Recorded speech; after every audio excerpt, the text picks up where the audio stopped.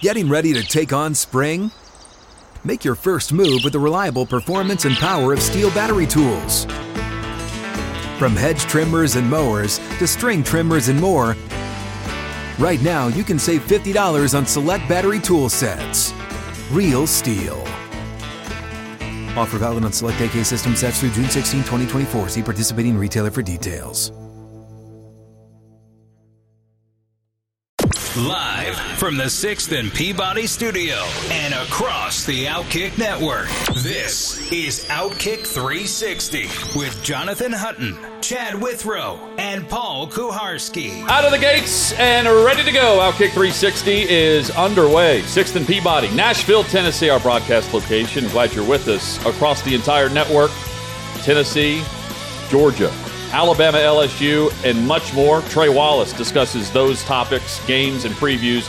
That's coming up in 20 minutes. Michael McHenry, former MLB catcher, current Major League Baseball broadcaster with the Pittsburgh Pirates. He will be with us atop hour number 2. We'll talk all things World Series and break down the analytics with him. And a lot to discuss across the world of college and NFL. Gentlemen, good afternoon. Do you guys get more excited on Thursdays as opposed to Fridays now? For some reason, I feel like I'm more ready for Thursdays on this show, and I feel like it's more of a start of the weekend than even Friday shows. Well, I keep having this thing where I feel like Thursday is Friday, which is inconvenient because it's not. I have the newsflash for you. Thursday is not the new Friday in that there is another day of work after Thursday. This is the first week in a while that I feel like has flown by from the standpoint of week. It feels like Wednesday to me, and it's Thursday.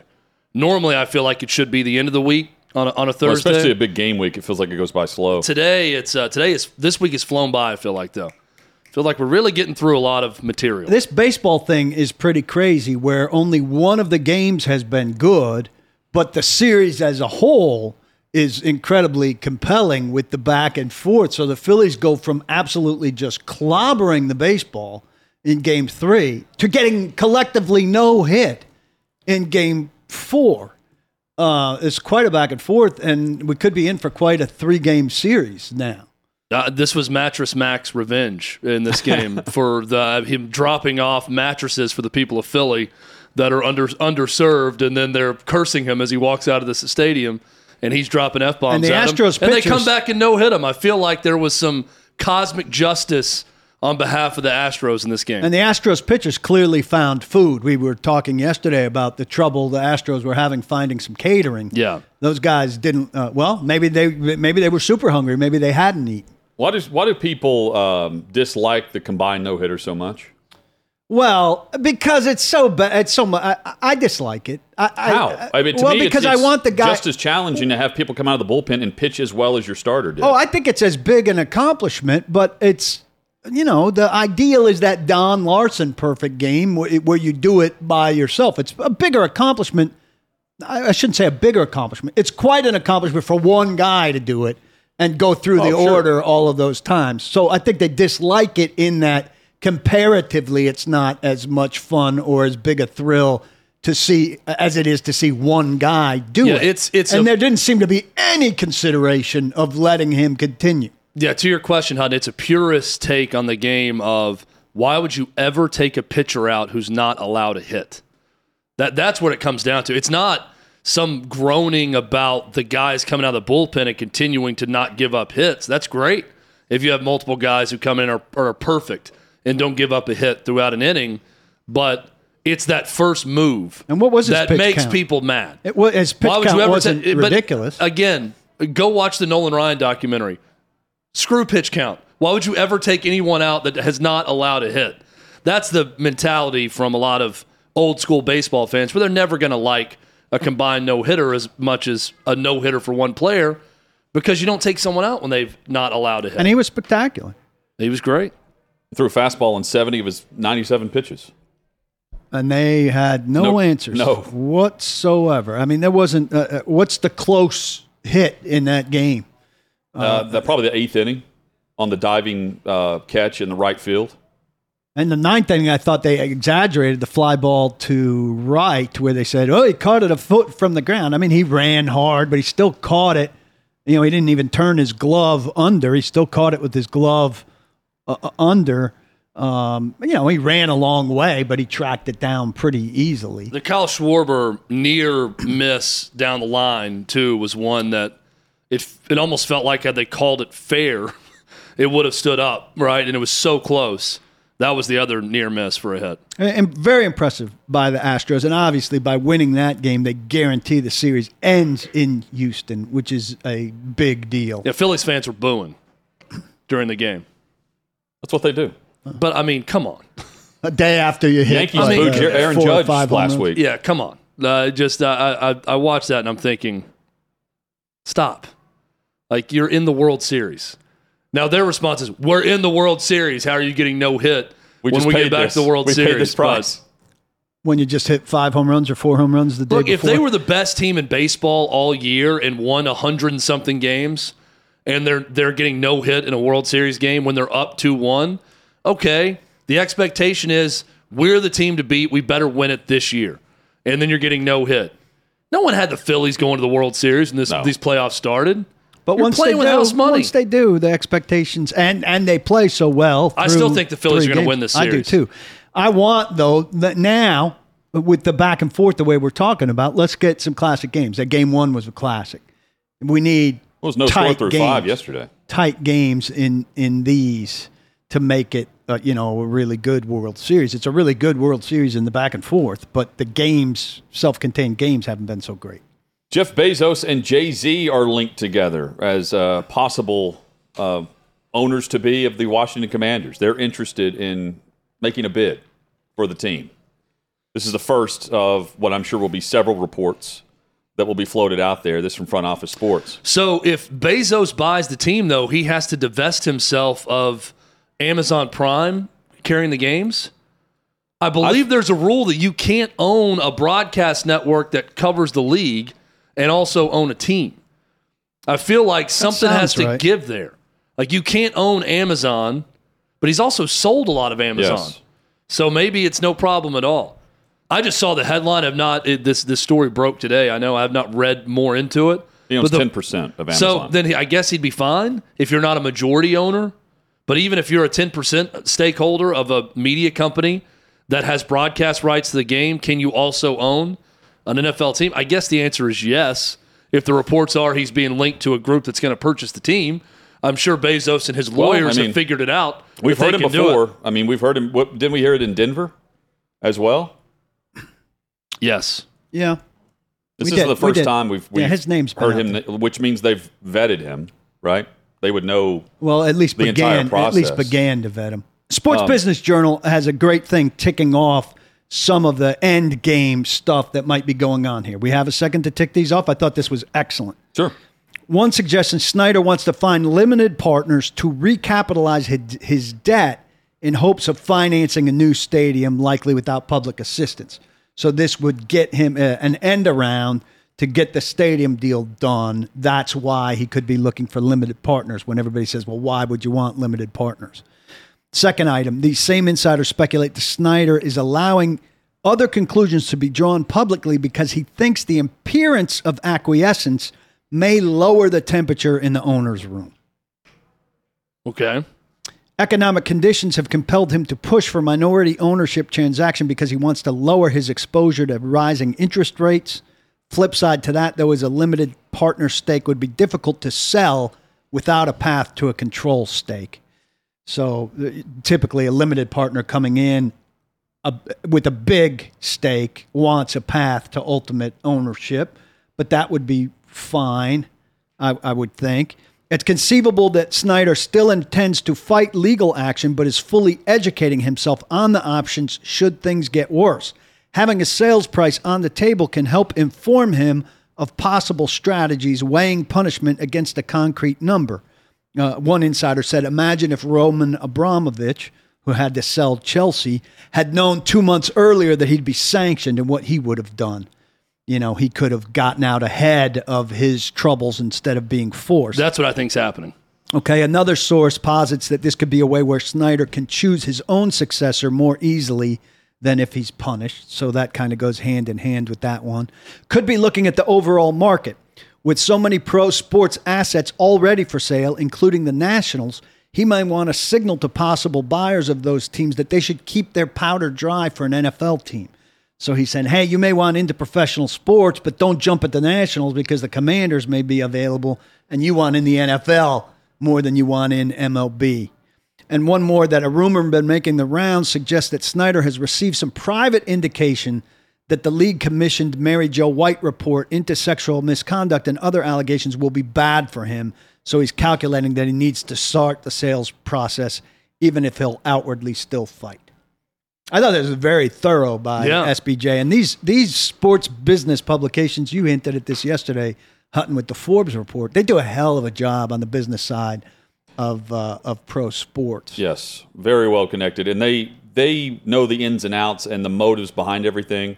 Either way, when he sells this team, there is a huge monetary award on the other side of it. Oh, the windfall is enormous. Considering Dan he paid Snyder $800 doesn't million. lose.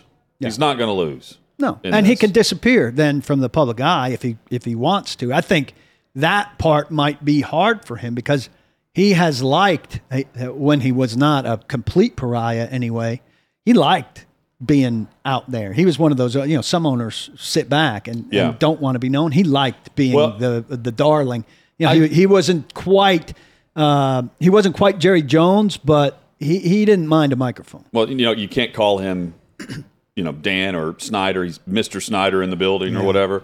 Like that, there is an ego play here that I do buy into with what they were saying at Sports Business Journal about having some say in who's going to be the owner of the team next. Like, you still have to have 24 votes to approve ownership in the league. So the rest of the ownership group will have its say and can vote someone no even if Snyder wants to sell the team to them. But, like, for instance, Fred Smith, who owned 30% or something of the Washington Redskins, bought out, sold it back to Dan Snyder. Well, they don't like each other. There's no secret there that they don't like each other. Fred Smith, though, has wanted to buy the Tennessee Titans before. That's well been out there. Like, he would like to be an NFL owner, and we're talking FedEx here, Arthur Smith's father. And it would make total sense that would be a perfect landing spot because you've got Fred Smith, highly respected, and he would come in as the former partial minority owner and save the franchise. That's how it would be sold. But Snyder wouldn't want that. Right. So some of these methods are a way for him to avoid that. With Snyder, he could say, hey, I'll sell if you approve this guy. Vet him, this ownership group, and the owners who want him out will be like, oh, we're not voting him out. He's selling. So let's do it. Like, to me, that's part of the negotiation behind the scenes. And it avoids some of the complications. They don't want to get to a point where they have to force it. And then you have him out before any of these legal ramifications come. I mean, they're already there, but more of them come more into play, come more public. And maybe I'm way off there, but I think there are other people that I think he would rather sell the franchise to if he had to, just based on the ego at play. Would Fred Smith then trade for his son to be his head coach? With the Falcons, I don't think Arthur would want that. Yeah, it would be Arthur saying no to that. His dad might want it, but he wants no affiliation from a business side with his father. I'd look at Arthur's staff to perhaps be rated. You can imagine the rivalry there. That'd be something. Father comes in and takes everything. You want nothing to do with me, huh, son? All right. Well, taking your offensive coordinator. Dean Pease looks pretty nice for my defensive coordinator. I'm going to go ahead and take him. We've got a big discussion coming up on all things SEC. Tennessee and Georgia is where we will start. Trey Wallace of Outkick.com is about to join us live from Athens. That's next. But first, Aurora NutriScience and VitaLifeScience.com is where you can go to check out all the great supplements, and Aurora delivers those supplements where you need them the most, your body. You're seeing VitaLifeScience.com. VIDALifeScience.com is the website. It's where you can grab more information. You can see the products. And Outkick 360 season ticket holders, if you're listening, you are one, you receive a 15% discount with the code OutKick360. Typical pills, capsules, not well absorbed. In fact, most are only absorbed in small, very small amounts. But here's Aurora, unique cutting-edge nutritional and absorbable supplements encapsulated in liposomes, and that ensures greater absorption in the body's bloodstream. I use the vitamin C, the vitamin D3, glutathione, and more. Plenty of more options as well at VitaLifeScience.com, VIDALifeScience.com. 15% off with the code OutKick360 at VitaLifeScience.com.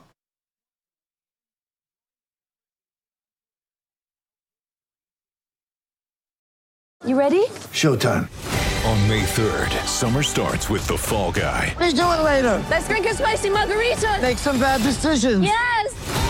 Audiences are falling in love with the most entertaining film of the year. Fall Guy. Fall Guy? Fall guy. That's what the poster said. See Ryan Gosling and Emily Blunt in the movie critics say exists to make you happy. Trying to make it out? Nope. Because I don't either. It's not what I'm into right now. What are you into? Talking. Yeah. The Fall Guy. Only in theaters May 3rd. Rated PG-13.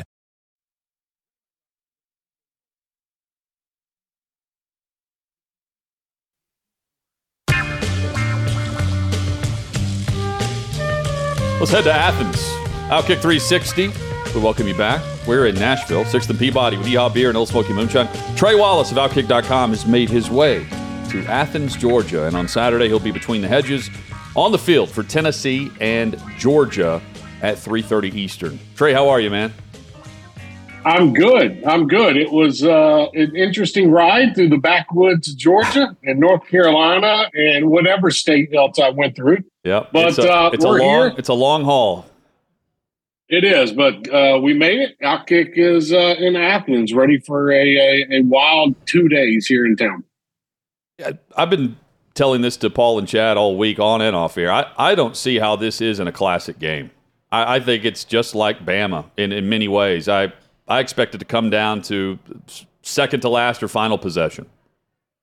Yeah, I've gone back and forth on this, and I was talking with somebody last night, and it's like, you think maybe it comes down to does some team get hot, blow out the other in the fourth quarter or something like that, or does it come down to a field goal?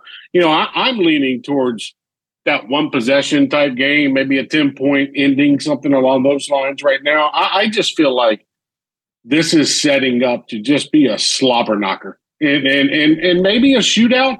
We'll see what Georgia does with their offense if they get A.D. Mitchell back, or what does Kendall Milton look like. But Tennessee's going to play probably at their healthiest they've been all season long, and I think that's going to help them in a lot of ways on Saturday. I think one of the more underrated facets of Tennessee's quick rise under Josh Heupel has been the offensive line.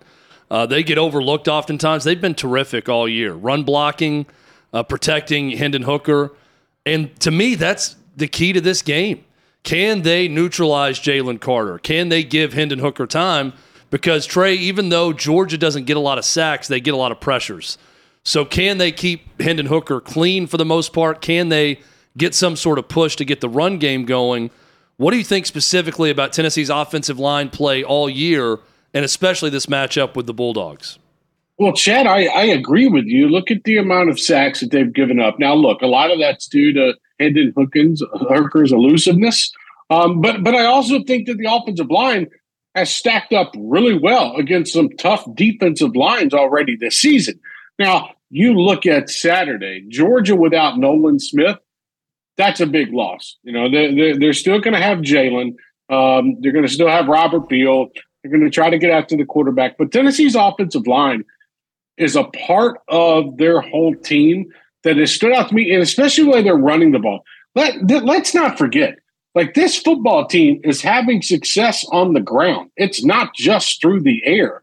And I think that's what a lot of people miss about this, because all they are seeing on highlights, or all they're seeing at times when they're tuning in, are 30, 40, 50-yard bombs to Jalen Hyatt or Tillman, whoever. And you're missing out on Jalen Wright, Jabari Small rushing the football, which I think has taken a lot of pressure off the quarterback and Hooker, a lot of pressure off the wide receivers. And so that's going to be a big component to me. Keeping your quarterback upright, letting him get loose when need to, and running the football, which I give credit to Tennessee's offensive line. They returned 4 out of 5 guys this season, and they have lived up to their ability, I think, in veterans. Well, we know the stat. Kirby Smart, as head coach, 1-9 whenever his defense allows more than 30 points in a game. They have not allowed more than 30 points in a game in 10 straight contests. So what gives in this matchup Saturday? I think that they're going to have to score more than 30 points, because I think Tennessee's going to score 30 points. I just Look, we have seen good defenses in the past couple of years try to play up against Georgia. And look, I look at last year too as an anomaly because that Georgia defense was probably the best we will probably see in a decade, in my opinion, with what they had. So you look at it this year, maybe things would be different, if Oregon would have been playing a little better to start the year. I don't know. Georgia beat them up, and deservedly so.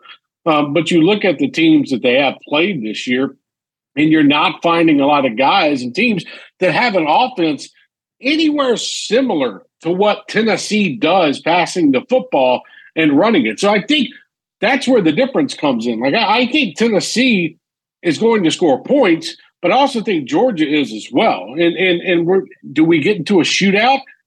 We might, but I think overall, looking at this right now, looking at the statistics that are out there, Kirby Smart better be planning to score more than 30 points because, in my opinion, Tennessee is going to score more than 30 points. Now, is that 34 points? Is it 37 points? We won't get into the tick and tack of it, but I think overall, this is something where Tennessee is going to come out and let loose, and they're going to test Georgia's defensive backs early on, and we're going to see how much, the Bulldogs can keep up, which I think they can, by the way, because they do have a steady offense as well. You wrote a bit about how Tennessee complicates things for people just by how they line up, which seems it surprises me a little bit because there's A, only so much you can do, and B, you would think the complication comes further down the road with what you do once you're on the move, not with where you are before the ball is snapped. So how impressed were the people you talked to with what Tennessee's able to do before the ball's even off the ground? Yeah, no. So so I'll give people an instance here, and they can go back and watch it if they want to. Last year, 2021, Tennessee played at Kentucky. The second touchdown of the game, it was from Velus Jones Jr. He lined up on the inside of Cedric Tillman. And what he does is, it's just a swing around, is what I call it, as a non-football coach, a swing around. He's swinging around the outside. There he is, wide open for the touchdown. The same thing they did to Kentucky twice in this last week's game. So I got confused. And I wrote about it. I was like, wait a minute. You've seen that play numerous times. How did you not know it was coming in the game this past weekend? And what did Jalen Hyatt do? They lined up on the inside. They did the whole swing around to the outside, 2 touchdowns, bam, Tennessee scores. I find it interesting to see how Tennessee puts these guys in motion, Paul, because it's not like they're moving one guy to the other side of the field. They're literally just switching the wide receivers up on the far side. I had one coach who I spoke with who's played Tennessee this year, a head coach, anonymously, say that he was so shocked that there was a wide receiver 1 foot away from him on the sideline. And that's how much Tennessee spaces out their receivers. So it's very telling to me that if you're not going back and you're not watching the tape from last year or seeing how Tennessee runs these stacks or they run these double hitches, it blows me away because all they're doing, and it's more complicated than this in Josh Heupel's system. But to me, I look at it and I see, okay, your outside receiver, Cedric Tillman, is going to run 5 yards, you're going to run in. Your other wide receiver is going to go right behind him and go right up the field for a touchdown. So I look at it, I'm like, hey, if I'm a defensive coordinator, damn, that's got to be easy to figure out, right? But they're doing so much on the other side of the ball with motion and those receivers. It's confusing, folks. And as one head coach told me, he was blown away by it. They couldn't figure it out, and there was no way they were going to stop it. Trey, I've been wrong about this Tennessee team trying to guess what's going to happen in a lot of these games, but I do feel like this is a game where they're not going to be having guys run wide open, streaking down the field, yet they've done that against every opponent so far this year. But Georgia's a different beast in terms of how fundamentally sound they are, not giving up bust. But there's going to be one-on-one opportunities like there are for all these receivers in this offense. This feels like a Cedric Tillman game for me with one-on-one plays down the field. How is his health?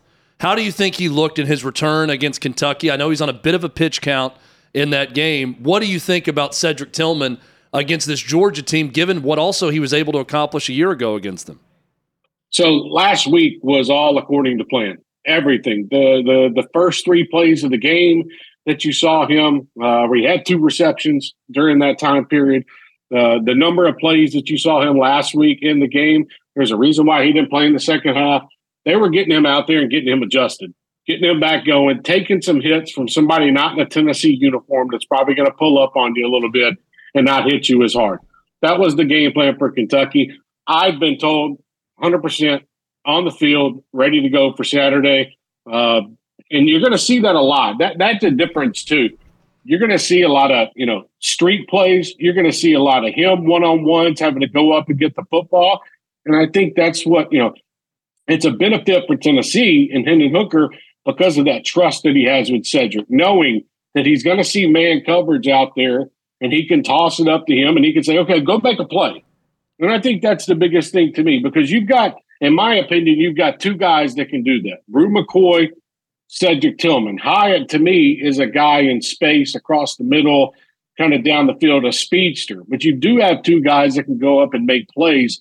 And I think Tennessee is going to try to take advantage of that with an experienced but young secondary in Georgia. They're experienced, but they are young in a sense of freshman, sophomore, and whatnot. So I think that this would set up nice for Tennessee. But, man, Georgia's defense, it is darn tough, and Tennessee is going to be forced to try to make some decisions downfield. Trey Wallace with us. He covers the SEC for Outkick.com. LSU, Alabama, Trey. LSU has improved mightily since Tennessee went down there. Have they improved enough to truly give Alabama a game right down to the wire in Baton Rouge on Saturday night?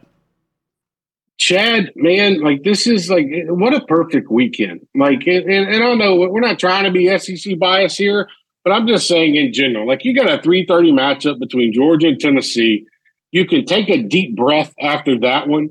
Go grab a shower, grab a drink, and then you can get tuned in or nighttime at Death Valley with Nick Saban and Brian Kelly. I'm stoked for that one because I think LSU has done a lot of good things since getting beat up by Tennessee. You're seeing Jaden Daniels very much complimentary of the offense and the way that he plays. And what they've done is they've said, go do your thing. Run the football if you need to. Pass it if you need to. Get on the same page. They've opened up the playbook for Daniels, and I think that's the biggest takeaway with me with the LSU offense is that they're letting him take strikes down the field when he feels like it. Take off and run. But what we saw against Ole Miss, what we saw against Florida, that's Brian Kelly saying, okay, man, we trust you.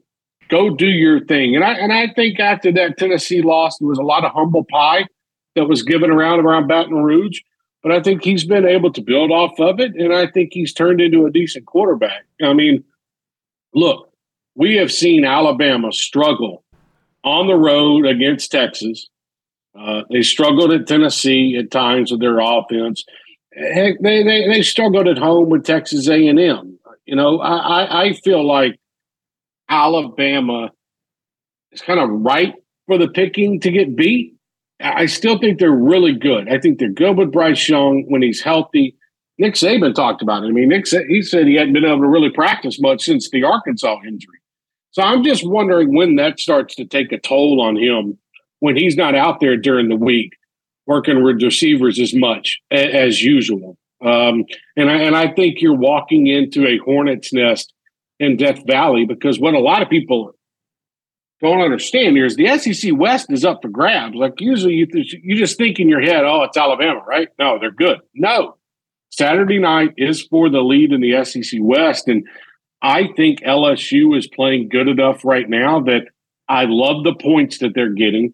I'm not saying LSU is going to win, but I think this is going to be a game heading into the fourth quarter. I think the atmosphere is going to have something to do with it, and I think LSU looks at the Tennessee game plan and tries to figure out ways to attack that Alabama defense. I'm trying not to get lulled into LSU's hype right now, Trey. I've told Chad the same thing.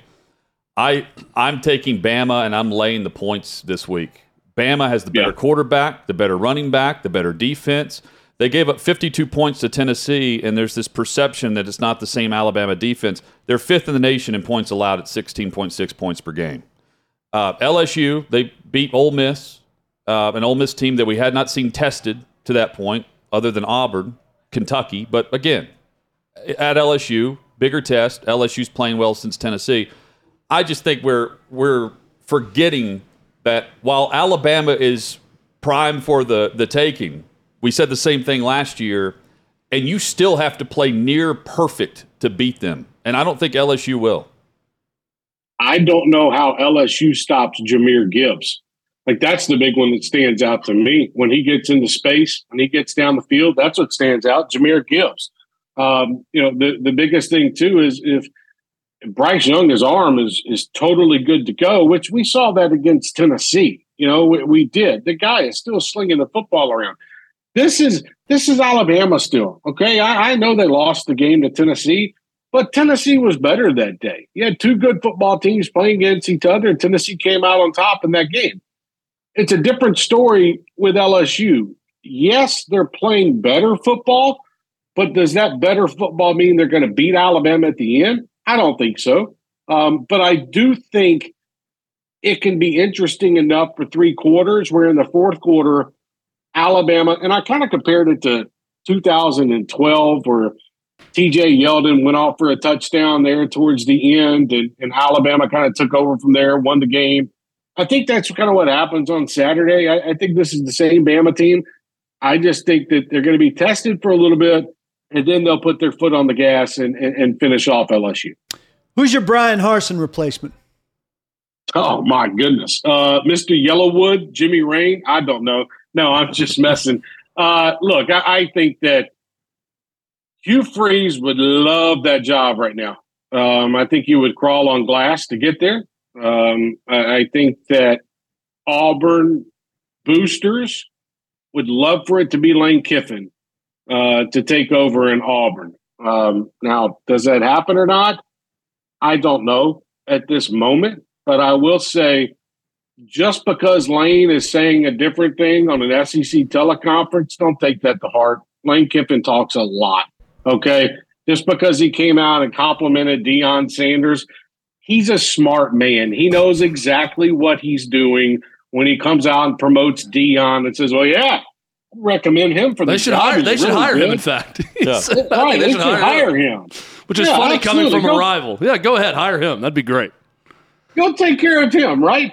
And when Lane's sitting back there, gets back to his office, he's like, okay, I threw the hook out there. Let's see if they take it. Now people can get off me for a minute. Maybe I can have some quiet discussions. I think in the long run, Matt Rule is interested in the job. Auburn's interested in him. I do think there's going to be one of those sleeper candidates, Paul, that we're not seeing right now, that John Cohen, the new AD, has on a list that he can call up. Almost just like how Brian Harsin was a sleeper candidate at Auburn and kind of came out of nowhere. Like, I could see Cohen having something along those lines. But, as much as people want to believe everything is all peachy between Lane Kiffin and Ole Miss, it's not. And that's okay. It's never fully 100% intact. But I'm just saying that Lane Kiffin, Hugh Freeze, Deion Sanders, and Deion Sanders is a name, guys. Like, I talked with somebody last night, and I said, if you got to make your pick, do you go back to Atlanta and coach Georgia Tech and try to change that up a little bit? Or do you take the Auburn job, which is, kind of a hot job if they can get back rolling? Don't forget, Auburn is an Under Armour school who has a massive contract with Deion Sanders as well. I think we need to take that into instance in this one. Please tell me they said they would take the Auburn job, because it's not even close in terms of jobs. Yeah. Auburn is light years better than Georgia Tech. And he would take Georgia Tech because it's better than Jackson State. He's not taking Georgia Tech over Auburn if both are offered to him. Well, the one thing that stood out to me in the comment that I had with an agent last night was, there's going to be another school that's going to pop up over the next 3 to 4 weeks, and we're not expecting that's going to make a change because of expansion, because of TV rights, because of the changes going to go on in college football. So we have to be aware of that. And these coaches are aware of it too. So, Auburn is the job right now that's out there. I think it's better than Nebraska. I think it's better than Arizona State. I mean, we could kind of go on here. But I think right now it's Hugh Freeze, it's Dion, and then Lane Kiffin can try to be quiet about it, but it is Lane Kiffin as well. You're right about that. By the way, War Eagle Wallace is with us right now with all the Auburn insight. We don't know the outside candidate. How did you get that name? Excuse me. Well, how did I you get that name? You know exactly where it came from. That's a good message board name. Yeah. That's great. Hey, you're right. We don't know the outside factor with new AD and the connections. I do wonder if there's a Lincoln Riley guy for Auburn where they're leaving and you're like, man, I can't believe this, but buckle up, here we go. Because Auburn, to me, if I'm there, I'm thinking Saban's coaching until he's 80, right? Like, I think it's another decade. And we already know if you win a championship at Auburn, they'll fire you a year and a half later. So they don't need to go through another coaching search 3 years from now. Kiffin gets antsy no matter where he ends up. So while it's a great splash, 3.5, 4 years from now, we're probably asking you candidates for Auburn again because Kiffin wants to coach somewhere else. Well, what Hutton's asking is this the job that Mike Gundy finally leaves for and not Tennessee for Auburn? I'm another raise for I'm Gundy. half joking. I'll give you two names right now in the Big 12. I'm going after Sonny Dykes at TCU. If I'm Auburn, I'm calling him and asking if he's interested after I'm 1 sure year James at TCU Franklin with wants what his he's name done. in the mix too, Chad. Oh, there's no doubt. James Franklin will have his name all over that job. James Franklin would, I think, James Franklin. And remember, there was conversations about it last time. Remember? Would James Franklin finally leave Penn State and reset his clock? Things aren't going too swimmingly in Happy Valley right now. There's no way that he goes back to the AD and says, hey, I'm talking to Auburn. Can you give me this, and this? And they do it again because they've already got an albatross of a contract with him. This would be the time. It wouldn't be that James Franklin, he would stay at Penn State if he was given more money, if all things were equal. But this would be the time that he may do this, and they just call his bluff and say, go. If you really are that interested, we're not doing anything else. You can leave for any of these jobs if you'd like. We give you full permission to go talk to other jobs. Let me tell you something. If James Franklin can win at Vanderbilt, and guys, we were there when he was winning at Vanderbilt, he can win at Auburn. Oh, sure. I promise you. No doubt. He can win at Auburn. So that's where things are going to get interesting over the next couple of weeks. And, like last by the way, he won at Auburn with Penn State. Let's keep that in mind. They did go down there and blow them out this year. So could be a nice precursor. And then he beat Auburn when College Game Day was in Nashville for the Vanderbilt-Auburn game years ago. Yep. Which is just a crazy full circle type of thing. But just don't forget, John Cohen, the AD at Mississippi State, he's been sitting in Starkville watching Deion Sanders and Lane Kiffin take over that state for the last 4 to 5 years. So it's not like he is unfamiliar with the work that they're doing in Jackson and then Oxford. I feel like that was Bobby Johnson that beat that Auburn team on College Game Day, unless there was a second College Game Day I'm forgetting that James Franklin hosted Auburn. I remember one in 2008, and it was Bobby Johnson. Vandy was 4-0, I think, at the time, and then beat Auburn to go to 5-0, and that may be the only time they've ever hosted Game Day. I'm looking it up right now. But I do remember Game Day on campus for a Vandy-Auburn game. You're right about that. But I feel like it was Bobby Johnson was still the coach. I'm looking it up right now. Okay, well, that blows me away. If Bobby Johnson got a Vanderbilt team to host College Game Day, it was good enough. That means to he could win it. I thought it was James Franklin for some reason being in that town. So no, hey, it's what it is, right? You've got teams that are rolling, and we'll see how things play out this weekend. Trey, enjoy it, man. It's going to be quite the atmosphere there between the hedges, and we certainly look forward to all the coverage between today and Sunday at Outkick.com. Yeah, just keep an eye on Outkick.com. We'll have a scene setter piece tomorrow afternoon. We'll have predictions tomorrow morning on Outkick. And my upset of the weekend is Vanderbilt beats South Carolina. There you go. Does Kentucky take care of Missouri? That's another one with a close line. Missouri's defense, I think, overcomes without, I feel like Kentucky's sliding right now. I think the expectations are so gone. Missouri played well last weekend. Why not back that up? Can you imagine? It's only 1 point. Kentucky loses to both South Carolina and Missouri. in the same season when they're picked second in the East. Tough to claim some sort of good season when the expectation was finish behind Georgia in the East and beat Tennessee, and then you're losing to Kuiper's quarterback. You're losing at home to South Carolina and then losing to Missouri. You're falling down the pecking order at that point. Yeah. Stoops better draft for that Auburn job if that happens. Trey, enjoy it, man. Thanks. Thanks, guys. Be well. Trey Wallace, Outkick.com. Coming up, Josh Heupel. His name's going to be mentioned. Coach of the Year. He's got that wrapped up, right? I would think. But after the season, Tony Romo's already dropping his name for the NFL.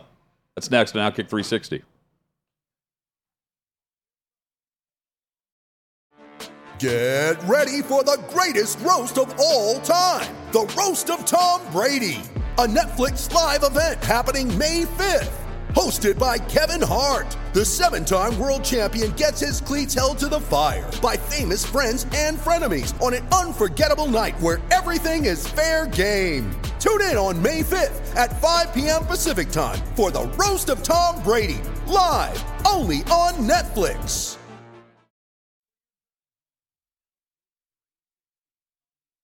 The Steelers were playing the Eagles, kind of a blowout game. And Tony Romo and Jim Nantz are on the call, and Romo drops Josh Heupel's name for potential NFL vacancies. Outkick 360 rolls on. Here's the quote. Tennessee head coach Josh Heupel, remember, he was at Central Florida when Scott Frost went undefeated, goes over here to Tennessee, brings them back now to prominence. He'll be on the radar for every NFL team after this year. Just throwing that out there for you. And then Nantz said, you must know something. Yeah, You've heard that before, he had some sort of line about, you must have some information on that. Nantz says, I'm looking at you, and I know you know something. Yeah. Who are the last couple direct from college? Kingsbury, Matt Rule, Urban Meyer. It's not trending well. That's not to say don't do it. Right. Because if you find the right guy, you're great. But Heupel still at the start of something, though if he wins the national championship this year, it'd be a great way to exit if you had an NFL dream. He can do whatever he wants. All right. If you win the national title, go ahead. Just do it. Do whatever you need to do. But I won't be mad at all. People being interested in him and him being interested in them are obviously two different things. Seems like a college guy to me, though his schemes certainly, take him, fiddle with him in the NFL. It would be intriguing, and that's what everybody's looking for. Some kind of clever, creative offense that's going to maximize the skills of the talent. And I don't doubt for a second that applying the kind of successful things he's done in college modified could work in the NFL. I just don't know if he aspires to do that. If he could put together the staff that could do that, if he's quite the CEO that could do that, but he's got a lot of qualities, traits that you look for in an NFL head coach. I was listening to Jordan Rogers on an interview on our sister station in Nashville on 102.5 The Game talking about this, and he said, I do not think it translates to the NFL for this reason. His offense. Well, it's the players. If you have corners that can cover and man, then you can defend Tennessee. But their receivers are so good and the scheme is so good that you have to have, elite players on the other side. You're going to have that in the NFL. The hash is different, so that's going to change spacing. the width of the field and the spacing. But he did say one thing that would work is the tempo part of it. That there's not a ton of NFL teams, there's none that play at that hyper speed. That you could bring that to the right offense, the right quarterback, and really give teams fits in the NFL that's not ready for that type of pace. So that's one thing that would work. It doesn't feel like a fit to me with Heupel being an NFL guy. I mean, look, I'm sure if an NFL team comes to him, he's going to entertain the notion. I'll also say it's all about what the coach wants. It's not just about being a college or an NFL guy. Tennessee's going to write him a blank check. I know that gets used a lot, but with this season, if it continues down this path, let's say Tennessee goes 11-1 and either plays in a New Year's Six Sugar Bowl or goes to the college football playoff, Tennessee will be able to outpay what an NFL team would pay him to start.